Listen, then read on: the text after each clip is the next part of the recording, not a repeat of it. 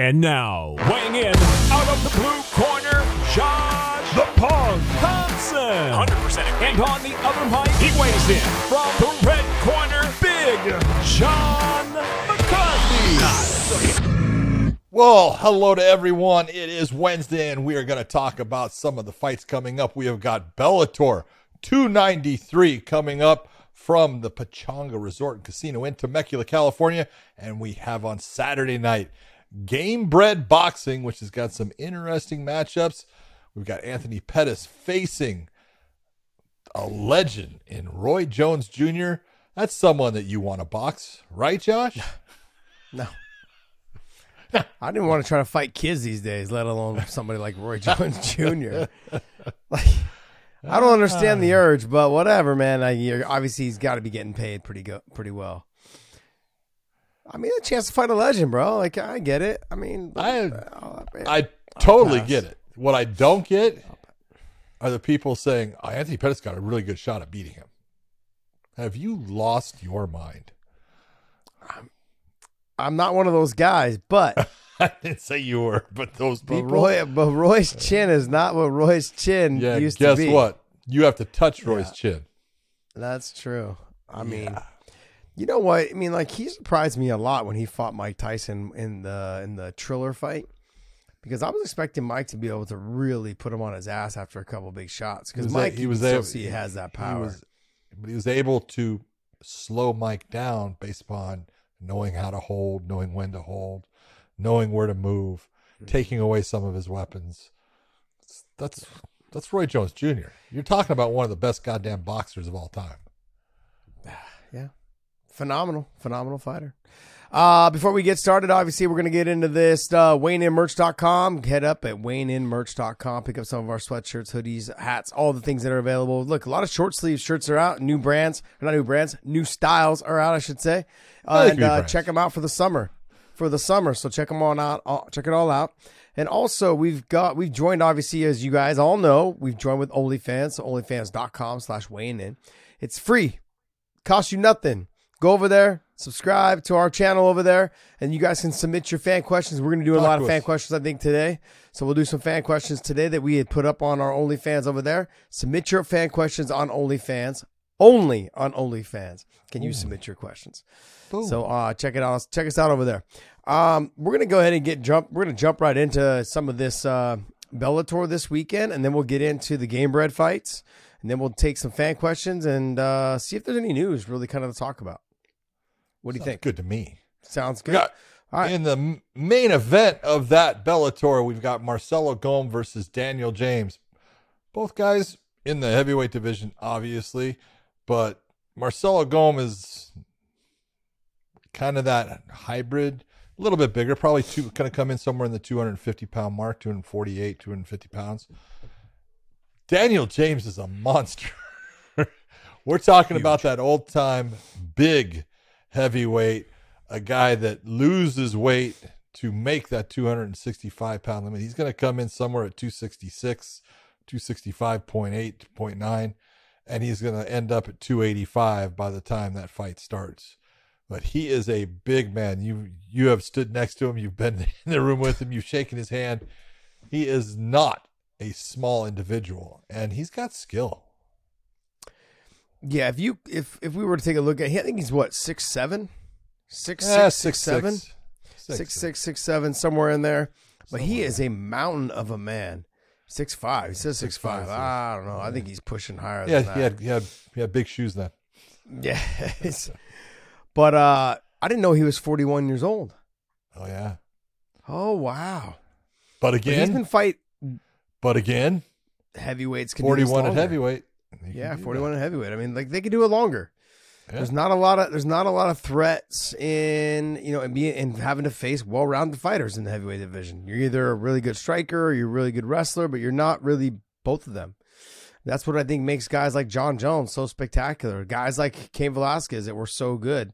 But even Cain lacked the submission area department, Sure. DC the same thing. DC could wrestle the shit out of people and he could strike.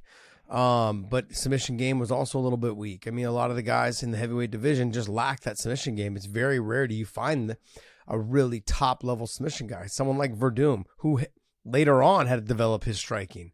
Nogueira, both the Nogueira brothers, fantastic jiu-jitsu practitioners, but their striking didn't come along until later on in the game. You know, they started training, I think it was with the Brazilian boxing team or Brazilian national team in boxing or something like that. Yeah. Yeah. Rogerio was the one that he really got into the stand-up game and was part of the Brazilian boxing team and everything. Yeah. He loved it. He just basically turned from a grappler into a striker the whole time. You know, somewhere in his career, I can't say exactly what fight it was, but yeah, he just basically, I'll just throw the grappling to the side for the most part and we're going to stand and trade. But again, that was kind of the downfall too, because he got knocked out by some guys like Anthony Rumble Johnson. You know, you can only strike so much and you're going to get touched. Yeah. No, this is true. But then you look at guys like Daniel James, right? He's the size. He's not a slow guy either. He's got a little bit of pop on him, some speed on him. And it's actually, I mean, after watching his fight with Tyrell Fortune, he's got a little bit of a gas tank for being so big. I was surprised for him. I was expecting him to really, after the 2.5, 3 minute mark, for him to be done. And he still had it. He still had a lot of that left in the tank. And his ability to stuff takedowns, his ability to get, and when he gets on top, he does work. And everything he does seems like has a big impact on you. Like, oh man, if I drop my forearm on you, you're gonna really feel it. Here I am, 295, 285, 295, putting my weight on. Like, it's just insane to me to think that a guy that big can move that well. And he was able to stuff Tyrell Fortune's takedowns. Now, I don't know how Marcelo Gomes is going to get this fight to the ground. Boy, I wouldn't suggest keeping it on the feet too long, though, either. You know, I think the way that Marcelo Gomes normally fights is he'll press you to the fence, he'll dirty box you, grind on you a little bit, then he'll make some space, try to land some shots, try to get the takedown, control the top position. That's from what I've seen of him. I mean, are you thinking that there's any other way for him to win this fight outside of just trying to press Daniel James to the fence? And he's got to be on top. He cannot afford to be on bottom. No, he cannot be on the bottom. He's in a quandary, if you're going to ask me, as far as range-wise. He's going to have problems on the outside. Daniel James has got length on him, and he uses it fairly well.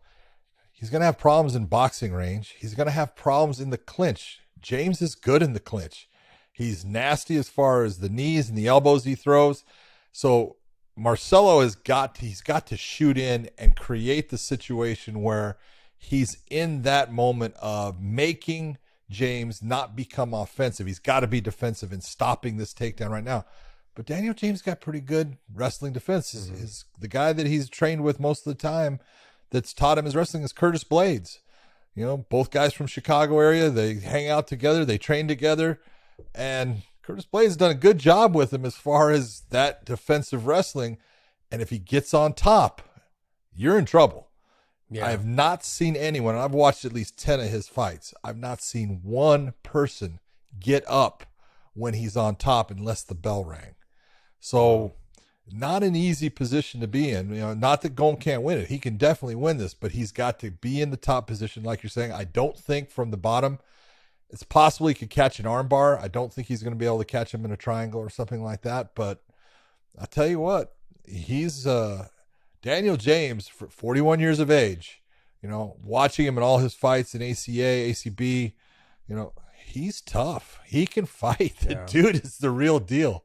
And he's just becoming more confident with every fight because most of his losses were long ago.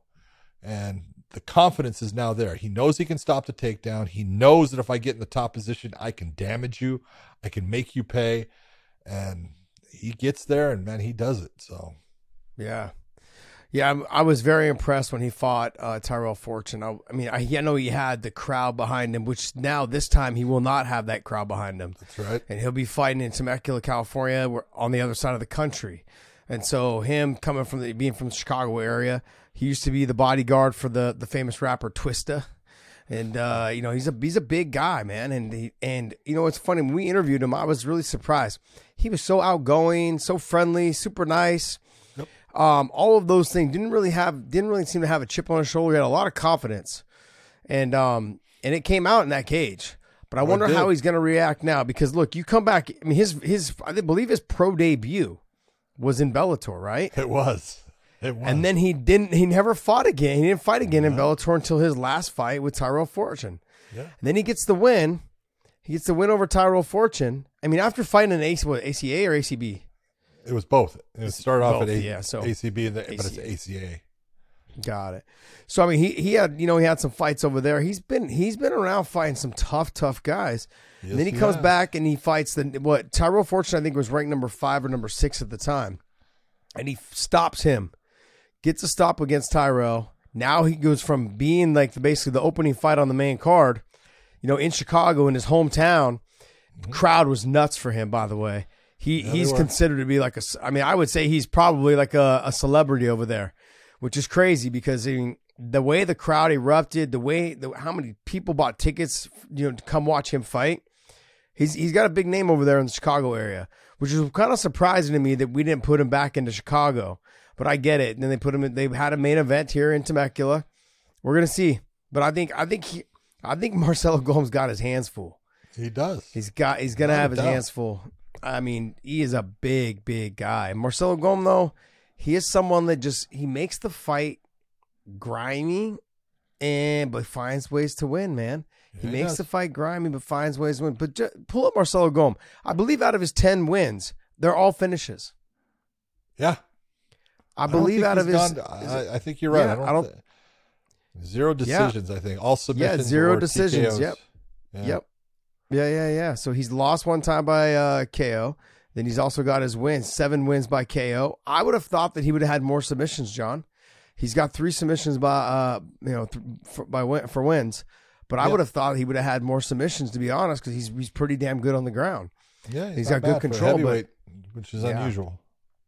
We're gonna see, man. We're gonna see. I hope he doesn't expect to stand and trade, because you get one of those clubbing forearms across the head, man, we may be fucking picking your head up like a jack-o'-lantern. That's walking you around. But I'm excited to see this fight. It is. And I want to know how Daniel James is going to react to his crowd not being there, and then also going from you fought the number 5 guy or number 6 guy in Tyrell Fortune, and now you're main eventing that quick. Quick. That's pressure. That's a lot of pressure. Next. Kat Zingano taking on Lee McCourt from Ireland. This is for what they're saying is the shot or the ability to get a shot at the featherweight title with Chris Cyborg. Mm-hmm. I don't know if that is a bonus or if it's a gift or if it's something anybody should really want. But yeah, it's Kat has been here. It's funny because Kat's been in Bellator for a couple of years now, but hasn't really had that many fights. There's been a couple of things that have happened and stuff. But she always puts on a good show. She's a hell of a wrestler. Her wrestling is outstanding. Her top position is really good. She's got good submissions. Lee McCourt, judo, has good submissions, has won a lot of her fights by submission, has good positioning on the ground. This is basically who's going to be in the top position. Yeah. If I'm going to weigh out the two things, the wrestling to me is going to beat the judo. I agree. Almost every single time.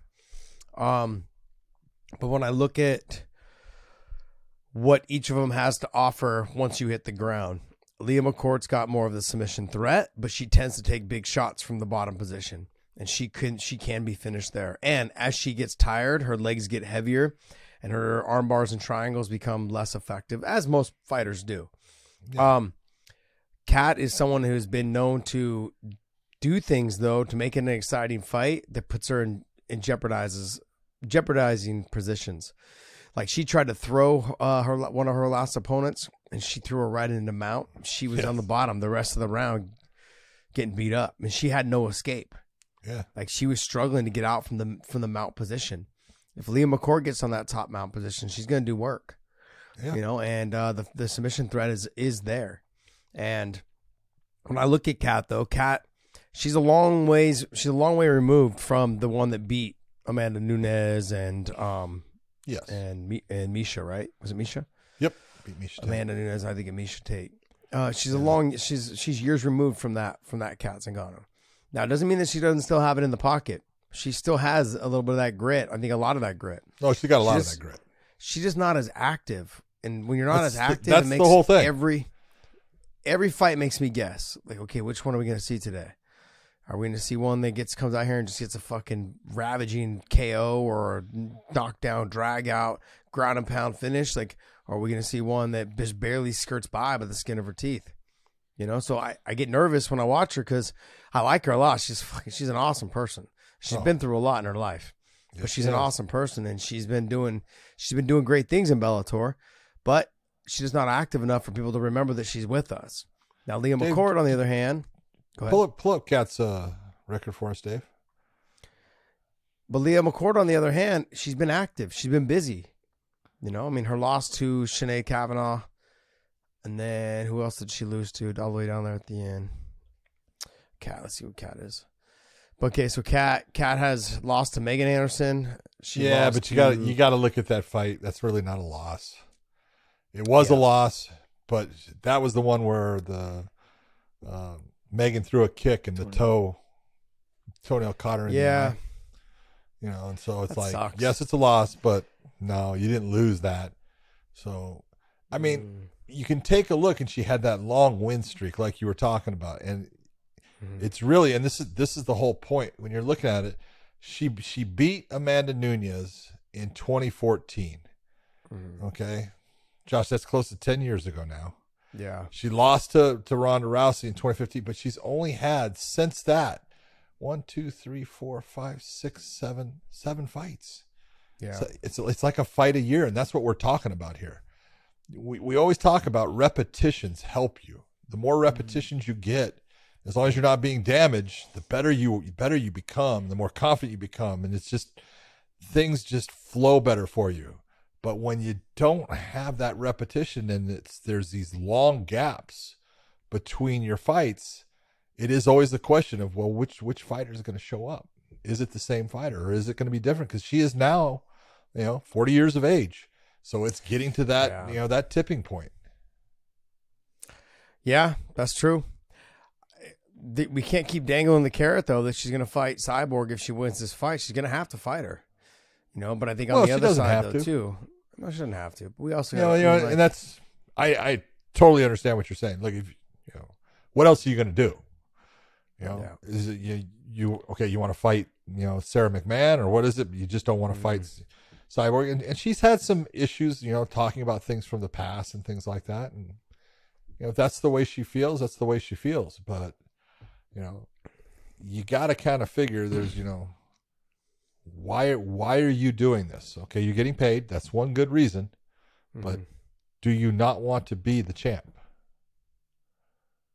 Yeah. Hit your mic. Mine's good. It's no, I don't know. I guess we're gonna find out, though. I mean, Leah McCourt has definitely got. She's on a stride of. She's in a rhythm right now of staying competitive, staying active, and you can physically see it in her body too. She looks like she is. I don't want to say matured. No, she looks like she changed camps, and I thought they got her in great shape in the last fight. Mm-hmm. So. Well, I mean, we're gonna actually find out because Kat's one thing. Another thing Kat has, not just one thing, but Kat has a pretty damn good gas tank. She's got a very good gas tank. Utilizes her wrestling. She's got submission defense from the top is decent, is good, and she's got some good ground and pound. She's got to be a little bit busier on top against Leah. But I think Kat can stand with her also. She can afford to stand with her a little bit. Well, I think she can. Next fight, John Salter against Aaron Jeffrey. John Salter 18-6, Aaron Jeffrey 13-3.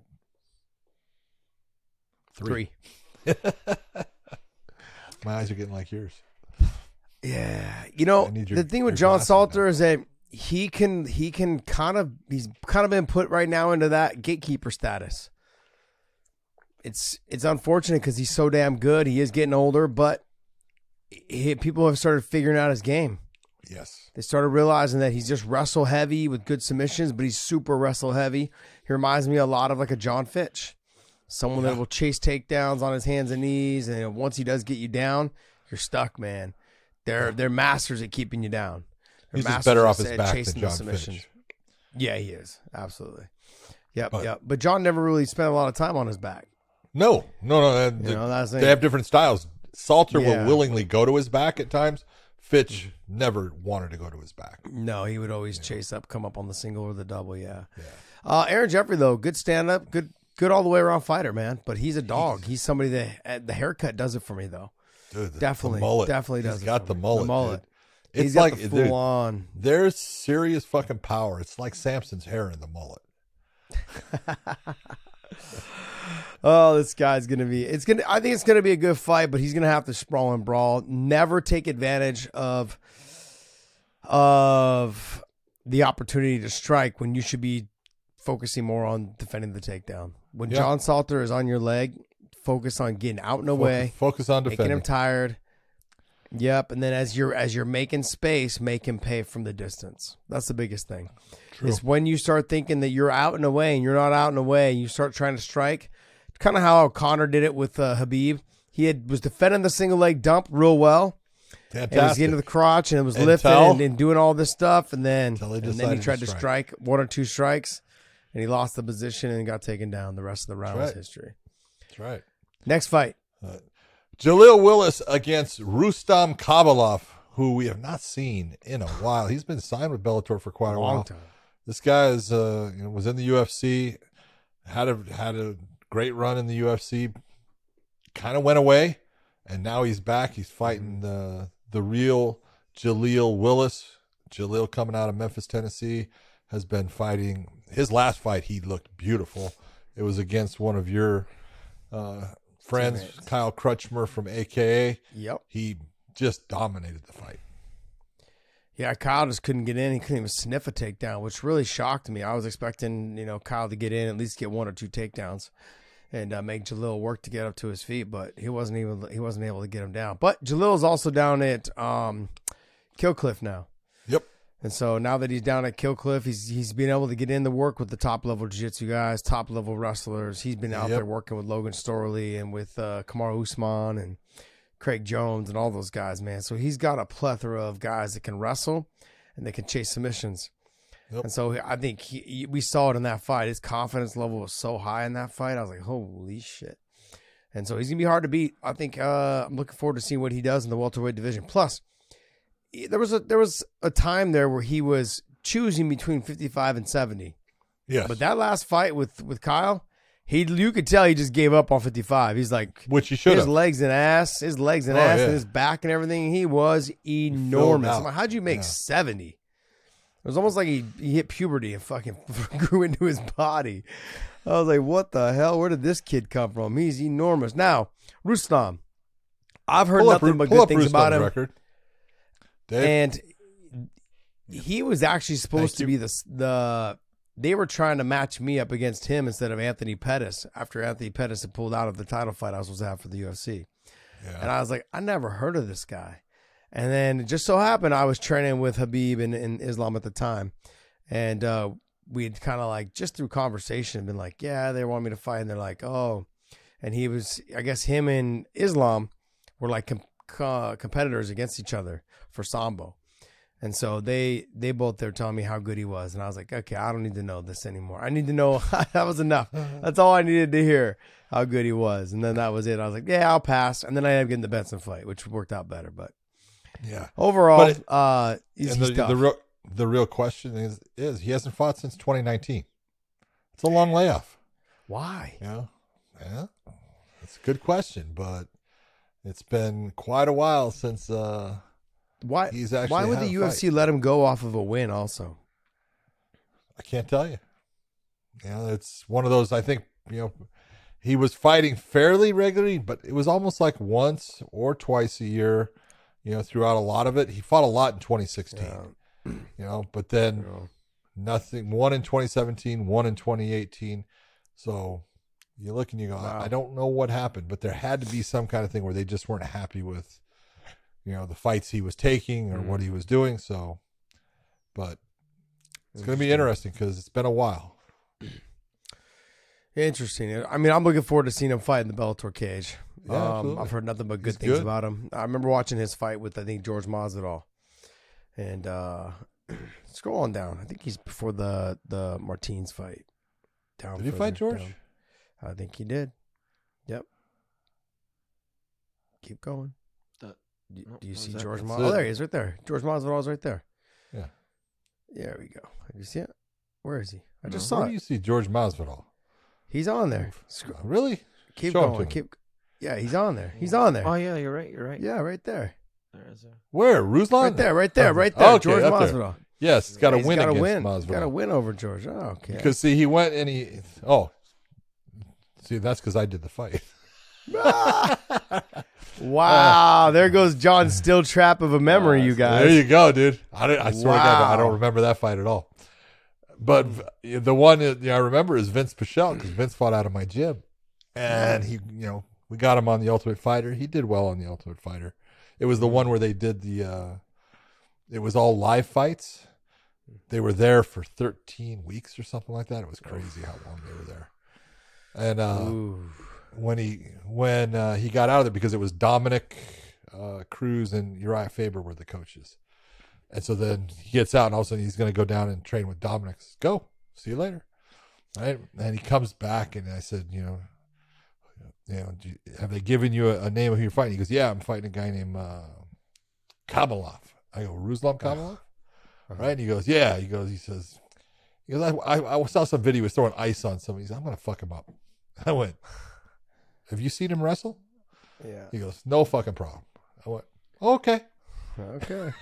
He got knocked out with suplexes, too. Jesus. I was like, yep, no problem. Jeez. It happens. Yeah, it's called growing up. Oh, But next fight. Sullivan Colley, who's done just fantastic in the Bellator cage, coming out of being a training partner of the champion in Ryan Bader, going up against a guy I'm really surprised about this fight. I'm surprised they put this fight together. Luke Traynor, coming off of, he had his first loss, came back with a very nice win. Luke Traynor out of England, really good story, great background, great family, love his father. They do a lot with foster kids and taking care of them and stuff, but that's really an interesting matchup in the light heavyweight division. Yeah, Luke's going to have his hands full. Yep. I think that the size, the aggressiveness of Luke's got the size. Height-wise, not like thickness-wise, though. Height-wise, not thickness-wise. So that muscle, that density, that bone density, and all that stuff. I'll give you. I think strength is on Sullivan Colley. I think technique is kind of on Sullivan Colley. The wrestling's on Sullivan Colley. Yes. The top position Pressure. to do damage will be Sullivan Colley. I agree. And I think from Luke's one loss was from him taking big shots from the bottom. And if I recall in that fight, man, he took a lot of damage in that fight. And Sullivan Colley he's pretty good at defending submissions, but he's got heavy hips and he's good at being from the top. Take a look at Sullivan's record. Yeah, Look at how long his fights have lasted. Yeah, and they've been giving him better competition all the time. Yep. But man, he is, other than the porn stash, you can't say anything bad about it. I love it. I make fun of him about the porn stash. But take a look at, okay, I'm sorry. Go right there. First round. Never been in the second round. Yeah, and he can stand up and fight, and he can wrestle. No, he can. Yep, it's gonna be good. Luke Traynor's good. He's good off his back. He's good on the feet a little bit. He's got a good push kick. He's well rounded. I just think the overall, like in terms of the bone density, the thickness, the strength, I think that if Sullivan Colley plays it smart, he should be able to get the win. But Traynor's crafty. He's crafty on the ground. He's got that long limbs. He's got a very good submission game. Mm-hmm, very good. Yeah. So next. All right, we got Adam Piccolotti coming back against Mandel Rat Garbage Nalo. I love that name. Who goes with the nickname Rat Garbage? Oh, man. But the guy can fight, man. It reminds me of Ratatouille. The movie Ratatouille. I don't know why, but he's good, man. Mandel Lalo can fight. He's good. He's the Sure Dog picture says it all. He's got a little twisted mustache. Hold on. You want to talk about a guy that's got it going. His wife is a doctor up in Canada. Yep. He goes, yep. She's the worker. I'm the guy that just goes and works out and fights. He goes, I got it made. I go, well, keep it going, dude. That's awesome. That'll be interesting if it hits the ground, because we know that how good Adam Piccolotti is there, but Nalo's not bad. And in the stand-up, he's got a lot of length on Adam. Adam's going to want to close that distance. Yeah, I think Adam's going to have a hard time on the feet with him. Yeah. But, I mean, Adam's been working with Fitzgibbons up at CSA? Yeah, CSA, I think it is. He's been working with them up there. So, they got some good kickboxers there and stuff. The length is going to give him a little bit of a problem. I think the speed might give him a little bit of a problem, too. And but on the ground, I think I give the advantage a little bit to Adam, but not by much, like you were saying, John. Not by much. Yep. Next, Archie Colgan, fantastic, getting better all the time. Wrestling is fantastic against Justin Montalvo. We're talking 6-0 versus 5-0. It'll be a very good matchup, but Archie Colgan's wrestling and stand-up hard to beat right now. That dude's he's getting better with every fight. He believes in himself. Yes, sir. And the one that I really want to talk about. Yes. Go ahead. I'll let you. I love this kid, man. I'm so glad that he's back. I've been chirping in his ear for the last 2.5 years, 3 years, going, "Hey, man, when you coming back? Yep. He just finally he's like, you know what? I'm gonna make a comeback. He hit me up and he said, "Hey, I've been in the gym, got my shit going on. I'm all right." He's like, and I'm getting the itch and I feel it, and I think I'm like, "Hey, I'm here, man. I can't wait to see Joey Davis. Black guys, Joey Davis, man." This kid is a phenomenal wrestler. He's got great stand-up. I mean, he's just... One of only 3 NC2A wrestlers to go out through his career with no losses. No losses. Just insane. He's a phenomenal person as well. Very quiet. Yep. Very humble. Lets his dad do all his talking for him. And his dad will do it, too. His dad will do it. I love him. You know, and if his dad doesn't do it, then his coaches will. It's like, I mean, you talk to AJ McKee about him. You talk to Antonio McKee about him. And they love him, man. They love him like a brother. They're like his. He's just amazing. Look at that. There's no doubt that is AJ's brother from another mother. So those guys are tight. Lucas Brennan taking on Josh San Diego will be an interesting fight. Both guys very good on the ground, but Lucas Brennan is something special on the ground based upon his dad, Chris Brennan, who we have known forever. And look forward to seeing that matchup. Josh got good stand-up, though. He does. And so if he can force the fight on the feet, he's going to put Lucas in a very uncomfortable position. I've trained with Josh. Josh used to be one of my Josh is surprising at 145 pounds because he's long. Yeah, he is long. Yep. I used to use Josh as a sparring partner from time to time. And he was kind of a little frustrating to deal with, like a little gnat sometimes. You couldn't, you wanted to just really, really beat him down hard, but you also knew he was your sparring partner. And yeah, you're just like, yeah, man. But he was such a nice kid, too. Great fighter. So him and Lucas should have a good fight. I believe so. Should be. Next. Should be very good. Lance Gibson Jr., undefeated at 7-0, taking on Vladimir Tokov, whose brother just lost in a championship matchup to Johnny Eblin in the middleweights.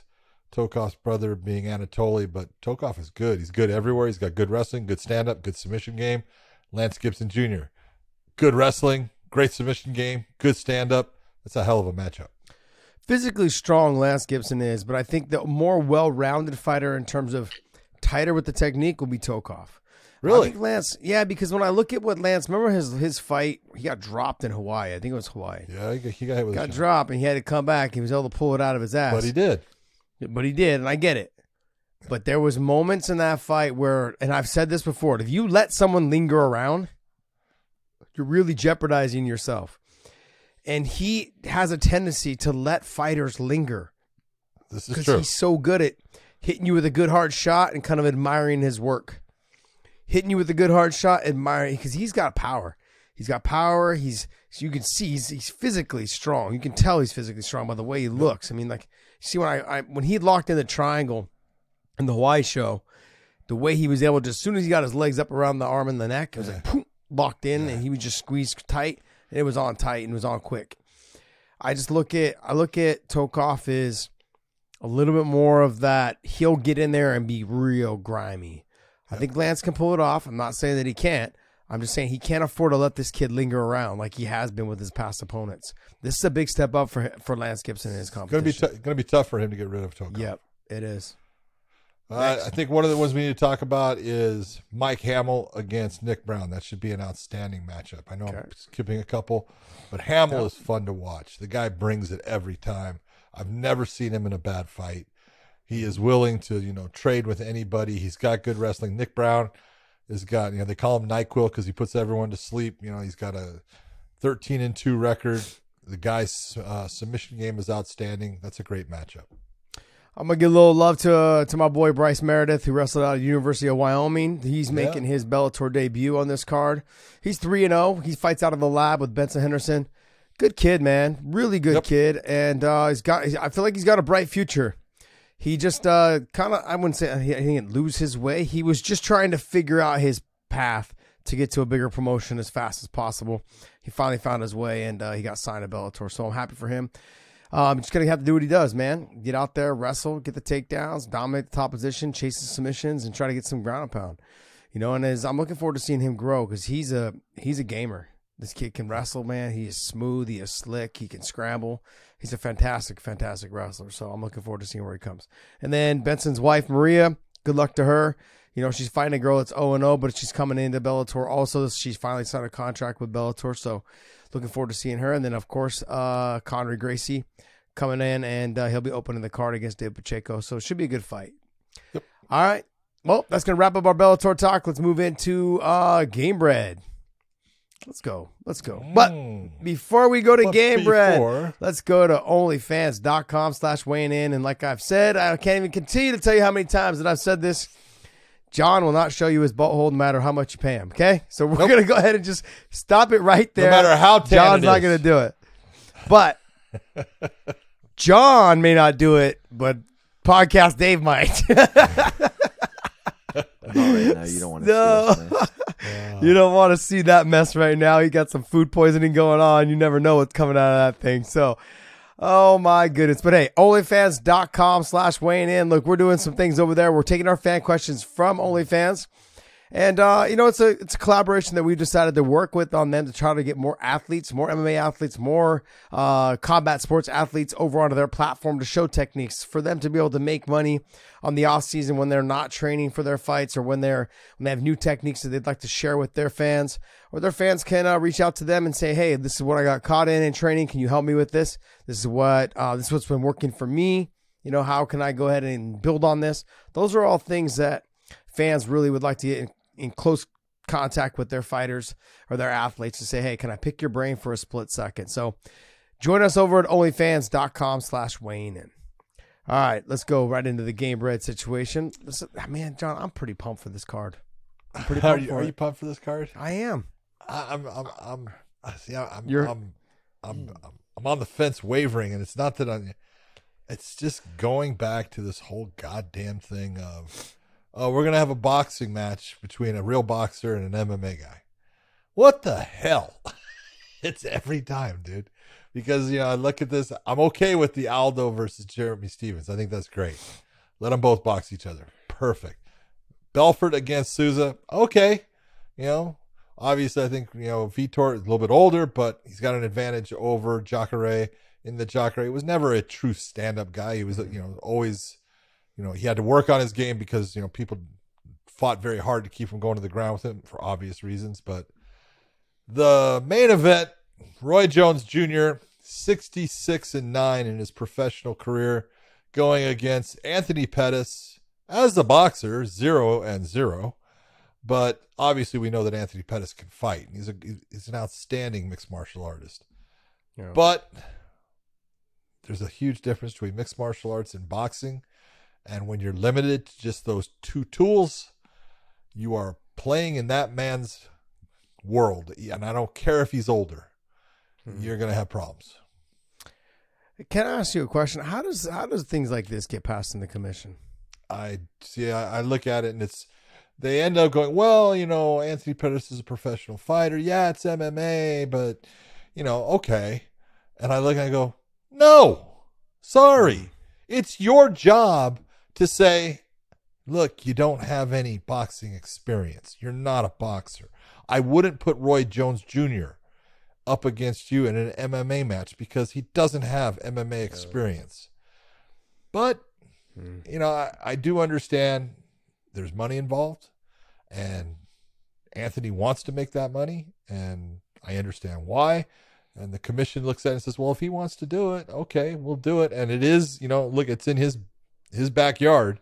It's in Milwaukee, Wisconsin. So he's the one that's, going to bring a lot of the butts to put in the seats. So I understand what they're doing, but man, I just look at it and it's like, I don't want to see him get beat up.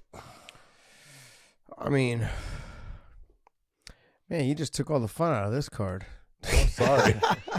I was all excited to watch it, and then you went off and said all that. No, is it not the truth? You know, if I'm wrong, tell me I'm wrong. I can't say you're wrong.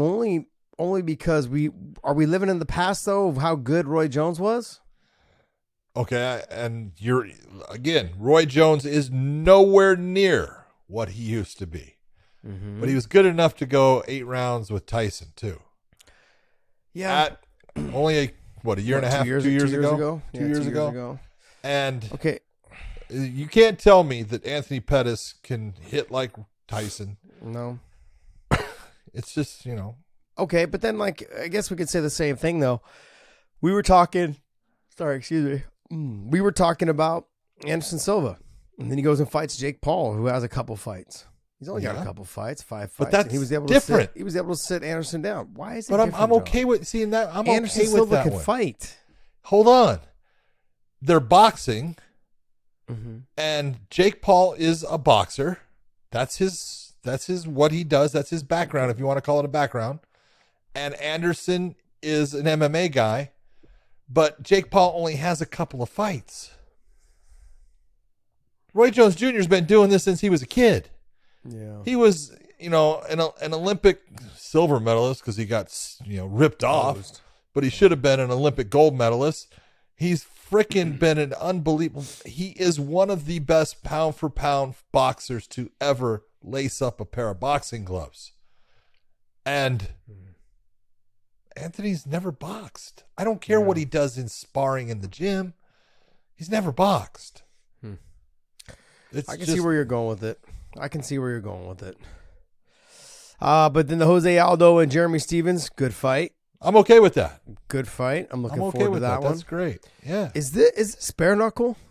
Or this is boxing. This is boxing. Okay. Boxing. I wasn't sure if they were going bare knuckle on this because you never know, man.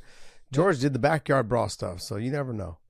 Do the backyard. I'm surprised that they didn't do Vitor Belfort versus Roy Jones. So was I. But I maybe think because it it's was Milwaukee. the whole Milwaukee thing, yeah. Yeah. Interesting. Well, I'm looking forward to the card. I mean, I probably won't watch the whole card, obviously, but I'll probably go all the way up to the Vitor Belfort fights. Yeah. I'll see I'll that. watch Pro I want to know how. and Mazzani, Gina Mazzani. I'll watch that. That's okay. All right. Well, I'm going to support it because I'm a big fan of George Masvidal, man. And I like Anthony Pettis. Anthony and I actually just kind of reached out to each other recently and said some nice things about each other, which was kind of nice because for a while there, I wouldn't say we had beef, but because of the title fight being dropped off, and I had my theories on why it was that way because I was old, and stuff. So no, we just didn't really talk about it a whole lot. But I mean, there was a lot of trash talk going into that fight, and I remember saying to him that, bro, you can't stop my takedowns, and you're not going to stop my submission game, and so.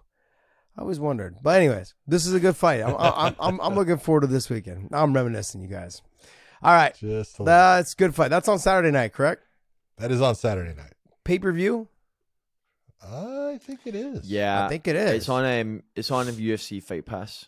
Oh, UFC it's on Fight UFC Pass. Fight Pass, so it's not a pay-per-view, but you have to pay for the UFC Fight Pass. Well, you're paying for the app, yeah. It's not pay-per-view, but you're paying per. How much is their UFC? I don't have it, so how much is it?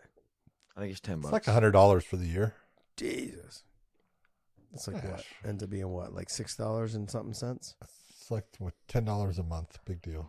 That's a lot. That's a lot. All right, next. Dave, what else you got for us, buddy?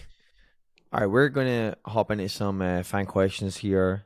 So just so you guys know who are listening, audio and video platforms, we're prioritizing the OnlyFans questions, and then we'll go to YouTube and anywhere else we're pulling from once we've gone through the OnlyFans questions first. Sound good? Yeah. All right, We did this all on short notice, so we'll normally be pulling most of our fan questions from OnlyFans, but we decided to do this last minute, short notice. So we're gonna pull from other areas if we need to. Go ahead. First Dave. question is from Nathan Woodford, who asks, who says, "Sup, Punk and Big John, you too, Dave. Sup. I really appreciate you guys and the consistent high quality content. You're welcome. I wanted to ask after UFC San Antonio, is now the time to make Cheeto versus O'Malley 2? No. Not based upon the UFC's style of matchmaking. You're going to see Cheeto Vera going against somebody like a Peter Yan or somebody coming off of a loss is the way that they normally are going to do it, because they want to get one of the guys back on track with a win, and they honestly don't care which one, but they want one of them to come up with a win. So I don't think you're going to see Cheeto getting a rematch with O'Malley until he has a win. Who was the one that just lost in the weight class? We talked about this the other day. We thought that'd be a great matchup. Go to the UFC rankings in the bantamweight division. Peter Yan just lost to Marab. Yeah, I think it was the Peter Yan, wasn't it? Weren't we talking about Peter Yan and him and Cheeto? That's a great fight. I think that's probably the fight to make. The two of them coming off their loss, they got to get one of their top 10 fighters a win, making sure that one of them stays in the rankings to still threaten. And I think that's a perfect matchup because Peter's not going to really wrestle. He may threaten a takedown by catching your kicks to get on top and do some ground and pound like he did with Jose Aldo. But I mean, I think he's very come forward, boxing centric, and he will trade blows. He'll throw blows to trade blows. The problem that I have with both those guys, they're both slow starters. Yep, both of them. So it needs to be a 5-round fight, or maybe not. Maybe it needs to be a 3-round fight. Maybe it needs to be a 3-round fight and be like, hey, you fucking knuckleheads, get your ass in, get your ass started. Yep. The conversation maybe needs to be, both of you guys are obviously two of the best in the world at this weight class, but you guys both start off slow. I need to remind you guys, it's a 3-round fight. What are you guys going to be packing all the way to the 10th ranking? You're not going to be probably in the top 10 anymore after a loss. Yeah. They're both coming off losses. Yep. So I think, and Peter's coming off 3 in a row. Yeah. That's not easy. He's still number 4. He's still number 4. You know what's going on up here no matter what. Oh, no matter how much he believes he won or any of those things, when he looks at that column, he sees it, and it's starting to have an effect. Oh, yeah. Because remember, his only loss was to Magomedov. Yeah. Before when he got into the UFC. And he hadn't lost all the way until he got to Aljo in the DQ. That was his only loss, correct? Yeah, that was his only loss. Insane. Yeah. And then now he just rattled off 3 in a row. 3 in a row, man. Actually 4 because you count the Aljo one also, right? Oh, no, that wasn't in a row. He had to win in the middle there. He won the interim title. He beat Corey Sandhagen. That Corey Sandhagen.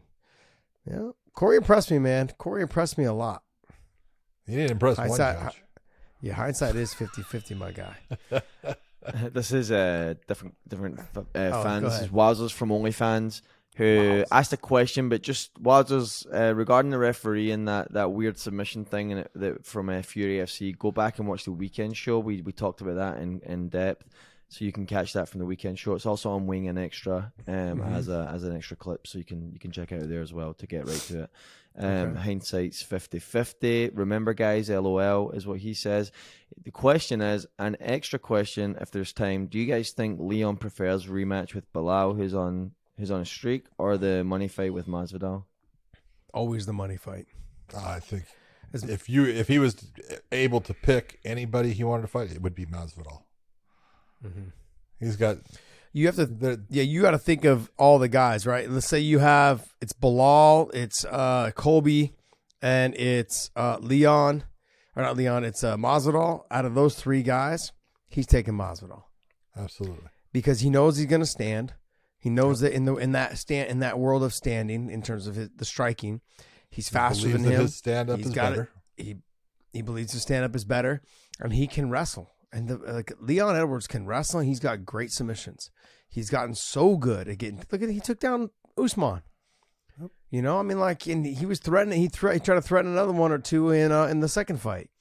He can get those takedowns on George. Now, I'm not saying he needs to force him, but on the feet, he's faster than him. He's a little bit slicker than him. He's going to mix in the kicks a little bit more.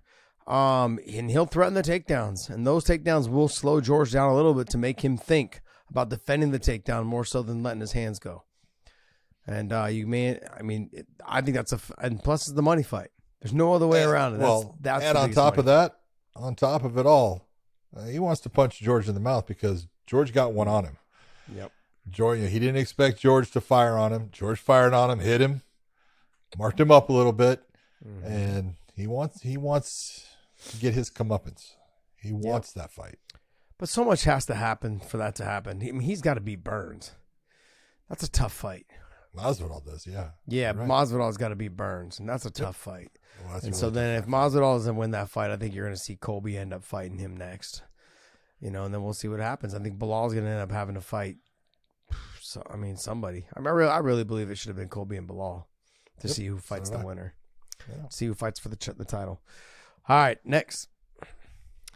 All right, from OnlyFans, WVBJJ, do you guys ever think about doing longer podcasts? Maybe add David on screen full time for more banter. Yeah, we try to minimize how much Dave gets on screen. It's rough, man. If you guys actually saw him up close and personal, you guys would realize what I'm talking about. He's got the nose that kind of hangs over the fence like Mr. Wilson on Home Improvement. You know, the little hands, little tiny hands, kind of like mine. And, it's just so funny. But we actually, every once in a while, right, when we have a good pay-per-view with a good Bellator weekend, our shows will run about 2 hours, sometimes a little bit less, sometimes a little bit more, like 2 hours and 20 minutes. And when we can hit, I've noticed that those shows tend to do really well. The only thing is I can't base it whether it's because the show length and the banter and everything was so good, or if it's because it was normally around a pay-per-view and a really good Bellator card that weekend, and if a one championship was in, or if there was a good bare knuckle boxing fight, or if it was a Jake Paul thing. I can't say it's one specific thing. And so those shows just tend to have more to talk about, which those that go on for a long time, and we generally do have fun with those weekends because it's fun to have. You have so much stuff to talk about, right, John? That's it. We'd love to bring you guys more of the other thing, like more shows, not necessarily longer shows, but more shows. What? Is the goal. What are you talking you guys about? Remember, John's almost 80, so it's like past his bedtime right now when we're anything past like 5:30, 6 o'clock at night PST time, bro. He's like, it's like 9 o'clock his time. He's like, man, I gotta get up in like 2 hours. All right, next. We're doing more live streams and everything now, so yes, that's right. Right? Yeah, that'll help. Yeah. We're trying to do them past John's bedtime so he doesn't talk forever. You guys need to not even talk about my bedtime, man. I'm always the guy who's got it up late. Let's go. Give me the next. Lalo P GTO. An octagon has 5 sides. Why do we have 3 refs? Would they ever have 5 refs, 1 on each side, since they don't always have the best view? Not quite sure. I hate to tell you, an octagon's got 8 sides. Jeez. Where did this? Is this a serious question? Yeah, because there's 2 more from Lalo, which I'll give Lalo 1 more. But Lalo, that's a. I don't know what you're looking at. Yeah, a pentagon has 5 sides. Mm-hmm. A hexagon has 6 sides, right? Strike Force used to have a hexagon. Yeah, which was great because it was actually the full length. The way the angles on it were, you could actually see both corners, where if you're in an octagon, you can't see the corners if you're a judge. So it does make a difference. But wow, I didn't know that. Yep. These are the things you learn. I liked Strikeforce's cage a lot better than the UFC's cage. I don't know why. I couldn't tell you why. It could have been biased because I've fought so many times in it. Could have been biased. Maybe. You know what I did like though? I liked the vinyl canvas cover way more than the canvases that we use now. I hate the ones we use now. Well, it wasn't vinyl. The Strikeforce was a hybrid mix of vinyl and canvas, which made it to where it didn't burn you near as much as the canvas. The canvas burns. Mm-hmm. If you're a grappler and you're on your knees or anything, man, you're gonna get you get strawberries that the days after the fight you pay for them. Yeah, it sucks. That night when you get in the shower to rinse off all the burn blood like or a get the sumbitch. sweat off you. Jeez, man, it's brutal. Burning like a So sumbitch, brutal. and it burns the next time But you take a shower. It's But like I thought early, maybe it was early Strike Force then when it was Elite XC joined with Strike Force. Those were vinyl, I thought. It was very slippery. May have been in the very They were beginning, slippery. but then they switched to a hybrid, which I thought was the best because it made it to where blood didn't pool up the same, but it was still, you could be tacky and you could move, and it wasn't slippery and it didn't burn you. And so who's to say what's burnt? Vinyl sucks because as soon as vinyl has sweat or blood on it, it gets slippery as ice. It's horrible. Yeah, I remember John Fitch fought in World Series of Fighting.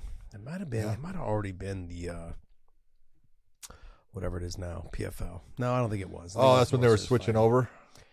Yeah, I think it was when they were switching over. We were in Daytona or something like that. Daytona. It was Daytona. We were in Daytona and it was raining outside. Oh yeah. And fuck, John was fighting in this fight and he got cracked right off the bat. And I was like, oh shit. He cut up real bad. And he ends up fighting his way back into this fight and getting a ninja choke with like probably 2 minutes left in the fucking fight. And John was that guy, man. I knew the fight wasn't over until the fucking last bell. Like John Fitch was that guy. Oh yeah. He was such a fucking grind. That's what made John. Dude, take a look at John Fitch's fight against people. Talk about he got killed by St. Pierre and he lost, but he lost the first 3 rounds pretty bad. Yeah, and he was coming back in that fight. He was doing well in the 5th round of that fight, and you look and you go, what a tough son of a bitch after all the damage he took. So the very first kick he threw, he got sat to his ass. He got dropped. Yeah. And we told him in the back, don't throw the lazy leg kick. Don't throw the lazy inside leg kick. Don't, because he had a habit of doing it in training. And he fucking went out there, and the very first inside leg kick he threw was lazy, and fucking GSP sat him right to his ass. Blink. We're like, fuck. Right away. Next. You know what? Here's the funny part. You talk about the vinyl. One of the greatest places if you're going to go see a fight, be it boxing, because there's really not a whole lot of MMA there, but the Stub Hub used to be, now it's called something else, in Carson, California, where it used to be the Home Depot Center, and then I think I was there when it was the Home Depot Center. Yeah, and the Stub Hub was the tennis court, but they would use that in boxing all the time for HBO boxing. I saw some of the greatest fights there ever, and Showtime would do fights there, and they call it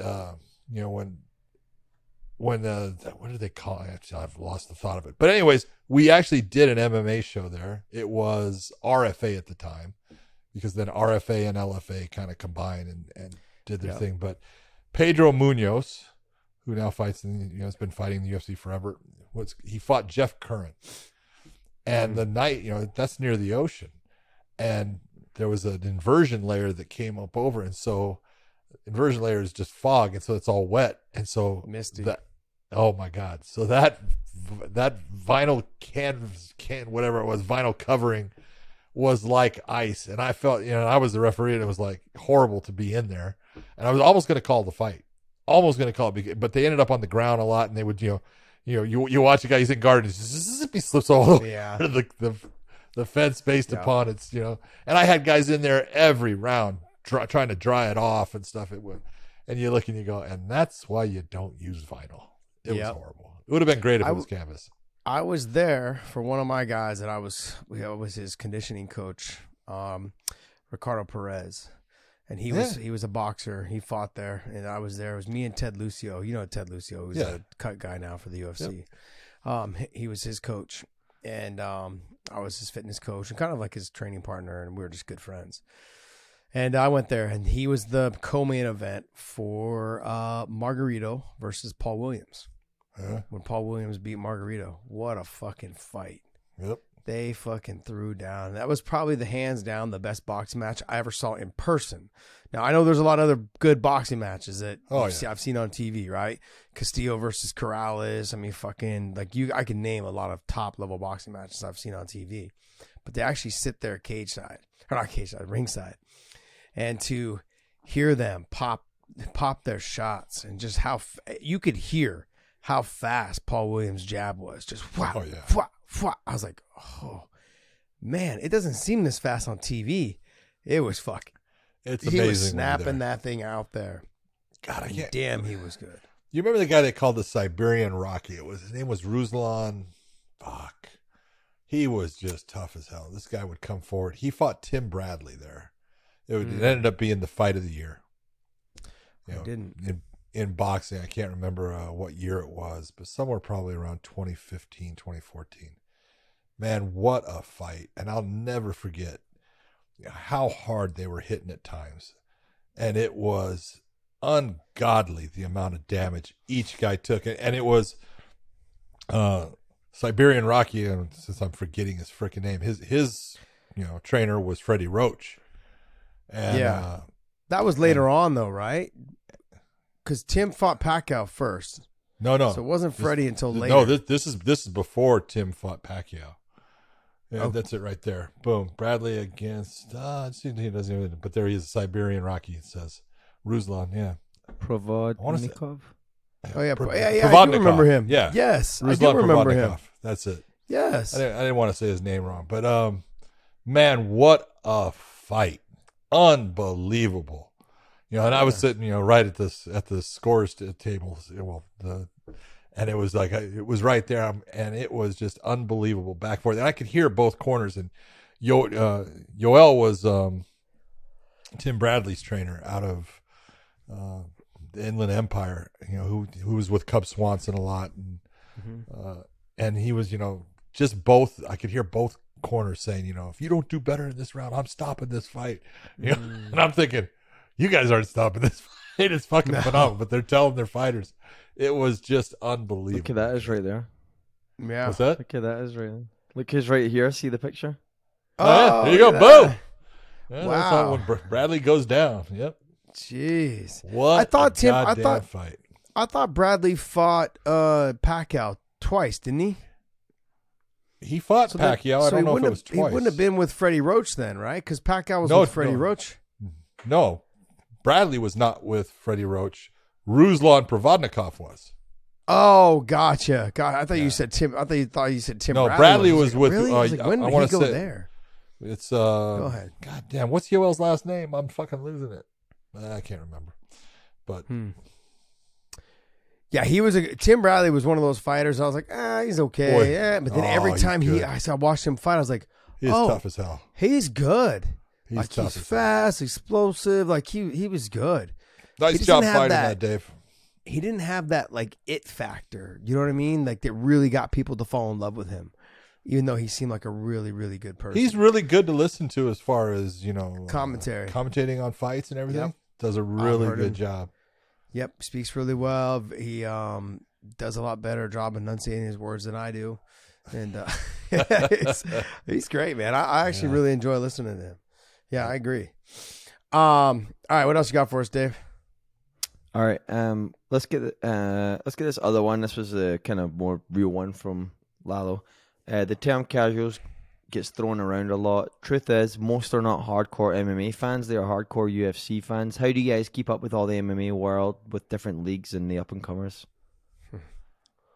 Well, it's very hard. I mean, I got to be honest. The other day, it's a lot. Well, it's very hard. Like the other day, what were we talking about? I think we're talking about Faziev, and I was like, "Oh, what's next for him?" And I said something stupid like, "Hey, why doesn't he fight RDA?" Yeah, because he already did. I was like, and he didn't just fight him. He just fought him fucking like 2 fights ago. Yeah. But that's the thing. Like, we're not only just because we cover the Bellator fights, but we also cover we try to watch as much ONE FC as we can. We've got the UFC fights also, and UFC's got now like fucking 15, 16, 18 fights on a card. You get the early prelims, the regular prelims, and now 6 fights on the main card. It's a lot, you guys. I mean, look at Bellator this weekend. I think they've got a total of 18 fights? 16, I think it's down. Something like that. Yeah. I mean, maybe you'll lose some at the 17. weigh-ins. You might lose 1 or 2. Like the San Jose show, we ended up losing 4 fights. I mean, that's a lot. That's kind of unprecedented. Like it very rarely happens where you lose 4, sometimes 5 fights. But it's a lot of fights. So when you're trying to keep up with it, we just do the best we can. I love, and I use the word casual because I know when someone wants to, they just want to go onto our comment section just to say, hey, you know, he fought RDA fucking 2 fights ago. But then I also know that person goes, wait, didn't they just fight? Let me look it up real quick. That's what they do. And then they go onto our comment section and talk trash to us. So I've learned to, after taking years and years of Big John's advice and sometimes Podcast Dave's, but Podcast Dave actually, he goes in the comments a lot more than I do now these days. But it's you got to take it all with a grain of salt, man. You got to take it all with a grain of salt. Just understand that these guys, they all want to say that they know more than you, when in reality, I've forgot more than they will ever know. Anybody that's fucking commented, anybody that's commented in our comment section, I've forgot more than you guys will ever know. It's true. There's nothing I can say about it. John has probably forgot more than I know now, you know, and that's because he's been doing it for a lot longer. But I love the sport, and this is why we do it, right, John? The sport is phenomenal, and it's, you know, when you take a look, I watch more fights than anybody I know because I watch not only what is happening, you know, on Saturday night, on Friday night. And I'm going back and I'm watching not just one fight. I'm watching as many fights as I can find on someone just so I get an idea of, all right, what are they good at? What have they improved in? All those things are just things that you can come up with. And it doesn't matter how much you do in research and everything, Josh, you're going to be wrong about something. It's like, I love when people are like, oh, you're wrong about that. No, okay. And you've never been wrong. You know, of course you're going to be wrong. You know, you're going to say something that, you know, hey, you know, it ends up, no, I was wrong. You know, it's just, I'll say it when I am. It's okay. Well, an example is like I looked through the Bellator card, right? And I know every single person on that prelim because we cover Bellator. We know fighters. We've seen them from time to time. I've sat in the fighter meetings. But when I look at the UFC prelims, I'm like, man, I don't know really any of those guys. You know, I have to sit and watch and really pay attention to them because I don't. It's funny because it's getting harder for me because I used to know them all. Yeah. You know, I would either watch them, I'd ref them, I would know every one of them. And now, God no, it's been too long. It's hard, you know, and as much as we want to follow along with as many as we can, it makes it easier for us to know the Bellator guys, especially on the prelims, because we've covered all their fights. I've seen them come up. I've seen their first fight in the UFC, or not UFC, it's first fight in Bellator. And sometimes I've seen their fights in other smaller promotions. Yep. Just through the fact that they fought when I was there, you know, with a friend of mine who was fighting or whatever it was. So it's not easy, man. Like that's why it's hard for us to cover one, because the time change. That's one. But now that they're going to be doing their show here in the States, it should be a little bit easier. But then you have to develop some sort of way of following these fighters and seeing which ones really stand out to you, because which one do I feel like has the most potential. And that's the problem. Just because you think, oh man, I want to see that guy again. And I'm just being honest about one. There's many times where I'll see a fighter and I go, that dude's good. And then I don't see him, and I don't see him, and I don't see him. It's like, why are they not fighting? Did he get hurt? You know? Yeah. And you don't know because he's from the other side of the planet and stuff, as far as where he lives. Yeah. You don't get a lot of information on it. But that's the thing is, and when I talk about, and I've said this before, not even just about Bellator, but the media, when a major fighter in another organization gets injured, you don't hear anything. It's crickets. Yeah. I mean, like there's nothing's put out about them. Like it's very rare. Like there's only been a couple fighters in one that have gotten the coverage that really keeps me in tune with like where they're at and if they're going to be back soon. Like Angela Lee went off, had a baby. Now she's back.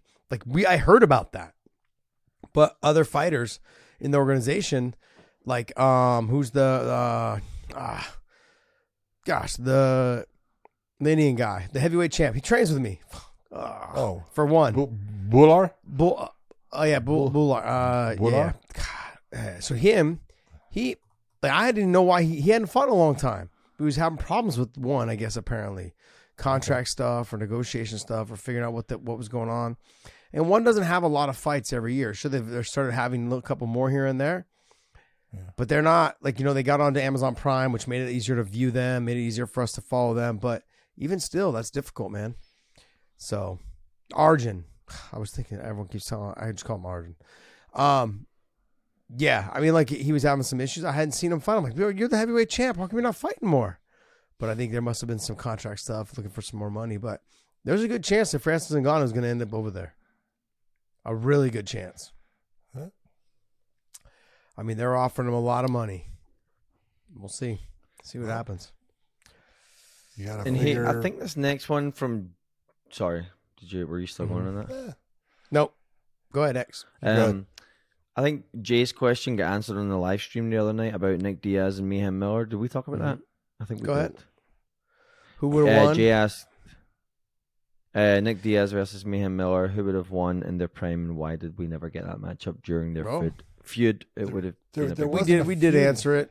Yeah, but there wasn't a feud between Nick and Mayhem. Yeah. No. It was the whole scrap pack. Let's be honest. Yeah. Because Mayhem wasn't going to fight at 170. He would have had to fight Jake Shields at 185. Yeah. So Nick was going to be the 70-pounder, and then Jake was the 85-pounder. And either way, I think Mayhem would have lost to both of them. I mean, I agree. Jake found ways to get you to the ground. And Jake found I've seen Jake compete in jiu-jitsu tournaments against world-class black belts and make them look average. I'm like, wow, this guy, I've had black belts come to me and, they're just top-level competitors and go like, dude, he has such a basic game and everybody I train totally like, yeah, I could beat him. And then they roll with them. And they're like, that wasn't the way I thought it was going to go. The only guy I ever saw in competition against Jake Shields in just a grappling competition that I thought, yep, he made Jake look bad was Marcelo Garcia. It was the only time I ever saw Jake look. Oh, Marcelo? Yeah. I don't know if you saw that match or was there, but I was there for it. And stuff. I didn't see that match. There's just obviously there's levels to the game. Yeah, well, and Jake wasn't ready for it at that time. Now might be a little bit different, but Jake Shields, people can say what they want. It all comes down to almost like the whole Bruce Lee thing. It's not the guy with the 10,000 kicks I worry about. It's the guy with the one kick that practiced it 10,000 times. Yeah, that's Jake Shields. Basic.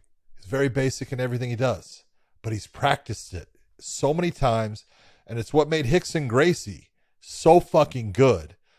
He was basic, Josh. Basic. But he was so good with those basics that you couldn't stop what he was doing even when you knew what he was trying to get to. Yeah. Couldn't stop it. No. One of the things that I used to tell my students when I had my gyms is I would say, hey, for all the jiu-jitsu guys, I would these guys would come in trying to do berimbolo and doing all this fucking... all this, kind of just stuff. I was like, okay, I never really got into a whole lot. I kept kind of a basic game, but I had a good half guard sweep game and half guard game, period.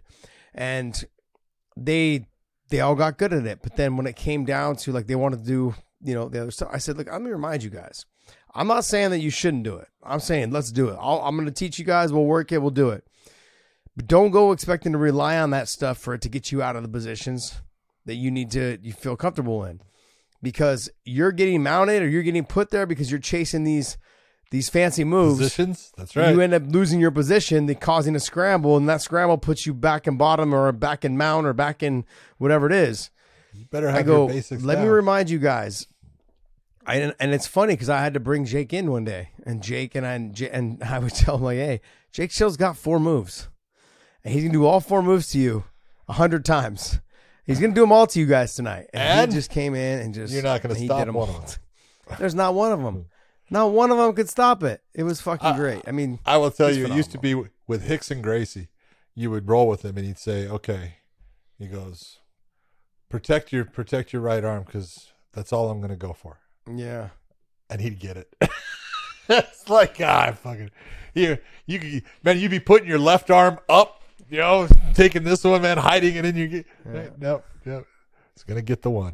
Well, I remember John there. Fitch. John Fitch had hurt himself, like his shoulder or something. I can't remember what it was, elbow or shoulder. And so what he did is he just tied his arm inside his in his gi and tied his belt around it. Oh yeah, he rolled with everybody in class one day, just training with them. It's like, hey, I got to get better somehow. Just not utilizing my right arm tonight. And people are like, oh, it's kind of weird. I feel like but no one tapped him. I was like, you guys couldn't tap him with one arm. Next, you got anything else for us there, Dave? Yeah, I've got a couple more here. Watchman on the Wall. Watchman has on the 3 Wall. questions. Like I'm going to stick to one that kind of fits the show the best, right? Analysis here. Okay. But Watchman on the Wall does have a disclaimer as well. This disclaimer: I sporadically listen to other MMA podcasts, but you guys are the only ones I have subscribed to. I enjoy your show so much and look forward to your commentary after a weekend of fights. Thank you, sirs. Question: both of you, who would win a mythical matchup between Bellator champ Usman Nurmagomedov and Islam at lightweight? I'm going to keep myself out of this one because I already know. I gotta stay out I guess of it. I'll answer that one. Look, right now, you have a difference in levels as far as, just like Khabib was the big brother of Islam. If they fought, Khabib was going to win. It's almost a mentality thing too. Well, right now at 24 years of age, Usman is still getting better and better, and Islam is getting better but not at the rate that Usman is. But if they were to fight, it would be a very, very tough fight for Usman. Islam he's 31 years of age, almost 32 now. He's been doing it longer. He's got more tools in the toolbox. Now, there's tools that Usman has that are better than right now than what Islam does. His kicks are better. He's more refined in a lot of things that he does. But they train together all the time. When Islam was getting ready for his title fight against Charles Oliveira, well, Usman was also getting ready for his title fight against Patricky Pitbull, and they were training together in Abu Dhabi the entire time. Those guys know each other incredibly well. That's a fight that will never happen. But if you're going to say right now, you'd have to give it to Islam. Yes. Okay. I'm not saying nothing. Yes, it does. I'm staying out of it. Yeah, I don't blame you. They're both unbelievable. Both extremely talented fighters. Yep. Both of them. Next. Well, here's one you can get in on, Josh. And John, I pulled this from your Twitter. It was a reply to you. And I know that I think you had replied to it, and then I saw on there. Andy Murtaugh had said to you that in regards to that Fury FC situation where you had said the fighter kind of continuing to go on with what was happening in that Fury FC fight. Wasn't cool. This gentleman here replied to you on Twitter saying, rare L here, John, in reference to the fighter being at fault as well. A few parties are at fault here, but the winning fighter is not one of them. IMO, in my opinion. Okay. Then if that, just so you get it, that IMO at the time is your opinion. And you're entitled to your opinion, Andy. It's okay. It doesn't bother me in the least. But I don't know if you train, but I trained long enough and with enough people, and I've choked enough people unconscious, be it a triangle, be it a rear naked choke, be it an arm triangle. There was not one time that I did not realize, he's out when they went out. Now, it might not have been the second they went out, but you can feel it. You feel the difference in their body because their body, the tightness stops. And you can feel that. Josh, am I saying something that's not true here? No, let me answer this for you, John. Andy, You're a fucking idiot. I'm sorry, but like I said this the other day on our show, Andy, that this is at the end of the day, it's a sport. And that fighter being choked unconscious that long, I don't give a shit who you are. You have to have some sort of heart to and just realize that you could be doing brain damage to this young man for the rest of his life. Maybe he has kids. Maybe he's got a wife. Maybe, maybe she's pregnant. Like, those are all things they go through my mind. Like, sure, of course I want to win the fight, but at what expense? I mean, at what expense? Now I can go on the other side too, where I've seen idiots go like, oh yeah, I'm hitting him too many times with some shots, the ref won't stop it, and they just turn around and tap out. That's just you being kind of like, you're trying to be the holier than thou person. You know, I've seen guys do that inside the cage. I'm like, what are you doing? Just take him down then, hold him down, get the submission, work your way to an advantage, whatever it is. In this scenario, this guy was out so long. And I blame the ref, 100% I blame the ref. I blame the commissioner that was totally on the outside. But I blame the fighter also, because there was a moment there where he's looking right at the fighter. When the fighter fell to his hips, he's looking right at the fighter. When he's on his side. And he's on his side. He drops to his hip, falls to his side. You can see there is no facial reaction. You know what that means? He's not struggling to get out. He's asleep. There's no like, oh, I'm still fighting it. There's fighters, you naturally will make that face that says, I'm trying to get myself out. I'm doing something to fight this off. I'm pinching my shoulders. I'm pulling on the knee. Any of those things. He wasn't doing any of it. I blame the fighter too. I blame all three of them. I blame all of them. And Andy, as much as maybe like, I love the fact that you're listening to our show. I love all these things. But that's being stupid. You're taking the idea of a sport and you're taking it to the next level of someone really getting hurt. It's dumb.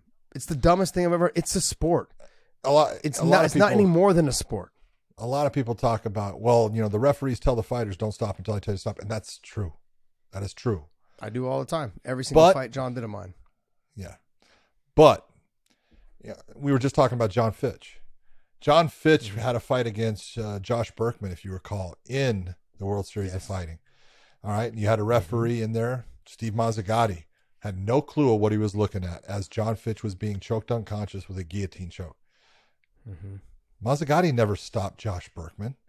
Josh Berkman just let go. He realized he's out. And he lets go. And John Fitch is lying there unconscious. And Josh Berkman gets up. And Mazzagatti looked at him like, what? And that was just as bad as far as the referee. It didn't last as long, but he had no idea that John Fitch was out. And Josh Berkman was enough of a sportsman to say, there's no reason for me to sit here and hold on to something. He's out. I can feel it. And very rarely would I ever think that you wouldn't be able to tell when your opponent is unconscious. You feel it. Mm-hmm. No, I agree. I agree 100%, man. And I think this is, it's up to the refs. And that's why when I looked at the fight from the UFC with, what was his name? Vega? Who was the Vega fight? Was it? Oh, it's CJ. Ortega? CJ. Yeah. The guy, what was his name? Vergata? Anyways, the CJ fight, the one that was the best fight on the card. Yep. Where the kid gets dropped. He gets dropped, sat to his ass, gets dropped again, gets beat up, runs away from his opponent because he's trying to be defensive. He's doing something smart, like John would say. He's defensively doing something smart. He lets you know that he's still in this fight because he's doing what he needs to do to survive. And then he comes back and wins the fight. That's a great job by Jason Herzog. But Jason has been eaten alive by people online. I love him. Yeah, but Jason Herzog is probably one of the best follows on Twitter I've ever had.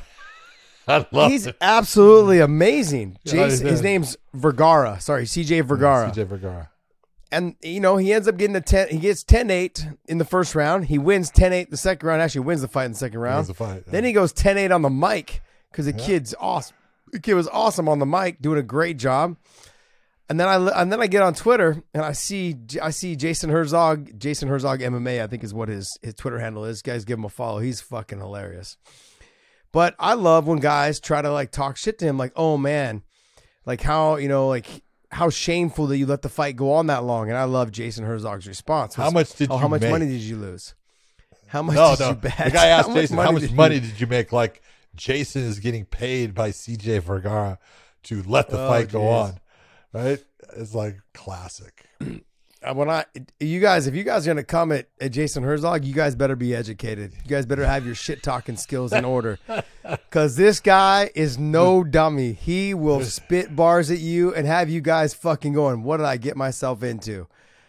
John, one of the first times I followed him on Twitter, I was like, there's no way this is the real Jason Herzog. Because if you meet him, he's super nice, kind of like just a little kind of to himself, kind of keeps to himself, but super friendly, carries a backpack around everywhere with himself. Like, he's in the back. I'm watching him warm up before he goes out to ref the fights. Like, he's in the back stretching and doing his thing.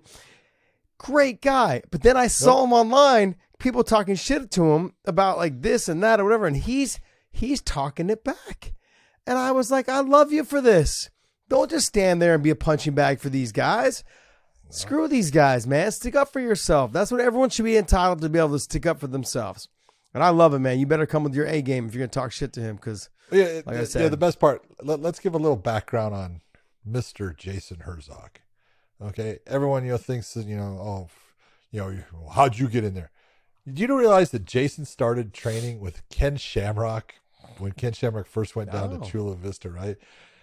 So he's a black belt in Brazilian Jiu-Jitsu because he left that and started doing Jiu-Jitsu. Phenomenal black belt. He then decides, I'm going to get a black belt in Judo. So then he starts doing Judo also, right? He is a triathlete. I mean, and a good triathlete. The guy is one hell of an athlete. And on top of that, he's one of the smartest sons of bitches you'll ever. He's an engineer. The guy is he's fucking a stud in everything he does. And the reason why he's a great referee is because he is that smart. It takes brains to be good, and that's what he is. Where's he training at? 540? Now I'd be lying if I knew. I don't know exactly where he was at because he was. Is he out of San Diego? Yes, living in San Diego. Trains his Malinois and everything, so he's got crazy dogs. But just fucking phenomenal guy. That's crazy, man. He's got Malinois, huh? Oh, yeah. Yeah. Why is it that people that I know that live in San Diego, like Jessica Penne, she's got 2 Malinois. Herzog's got 2 Malinois. I got 2 other friends that have Malinois that live down there. I'm like, they are super hyper dogs. You need to keep them. But they are freaking fierce. I heard they're awesome. They're awesome, but they need a lot of attention. They are land sharks. They are crazy. They're awesome. But if you guys want to get some good laughs, especially after some bad fights or whatever it is, go to Jason Herzog MMA, and he would love to tear you guys up. He's so fun. Dude, I seriously thought for a second. Don't send Jason a bad tweet. I thought he was trolling people. I thought it was like a troll, like trolling using Jason Herzog's name. No. And then I started following him. I'm like, wow, no, this is really you. Because there's no blue check mark or anything, but I was like, this is really you. This is awesome. I absolutely love it. I love it because the stuff he was saying, he was 100% correct. Oh yeah. It's awesome. He said some great stuff. Don't take a knife to a gunfight. All right, guys. Well, hey, that's going to wrap up our midweek show. We want to thank you guys for continuing to subscribe to our channel. So if you guys haven't subscribed yet, hit that subscribe button and hit the little bell because we draw some shows here and there in between the weeks. And, sometimes they're fun. Sometimes they're not. But the majority of the time they're fun. Right, John? Right, John? Most of the time they're fun. Absolutely. Most of the time. Come on. It's you and me. But yeah, we're fun. We want to thank you guys. We want to thank you guys for supporting us. Go to WayneInMerch.com, pick up some of our hoodies, sweaters, and sweatshirts or whatever they are, and hats and everything else that comes along with it. Plus, OnlyFans.com/WayneIn. John, take us away, bud. I want to tell everyone, hey, tune in for the Bellator show. You're going to enjoy watching Daniel James and Marcelo Gomez. That's going to be a great matchup. It should be exciting. And I also want to give a shout out to Podcast Dave, who made it through this entire podcast holding his shit together, not puking and not crapping himself. That is a hell of a man right there. Made it all the way through. So everyone out there, tune in for our Saturday show. Sunday. Sunday show, and we're going to see you.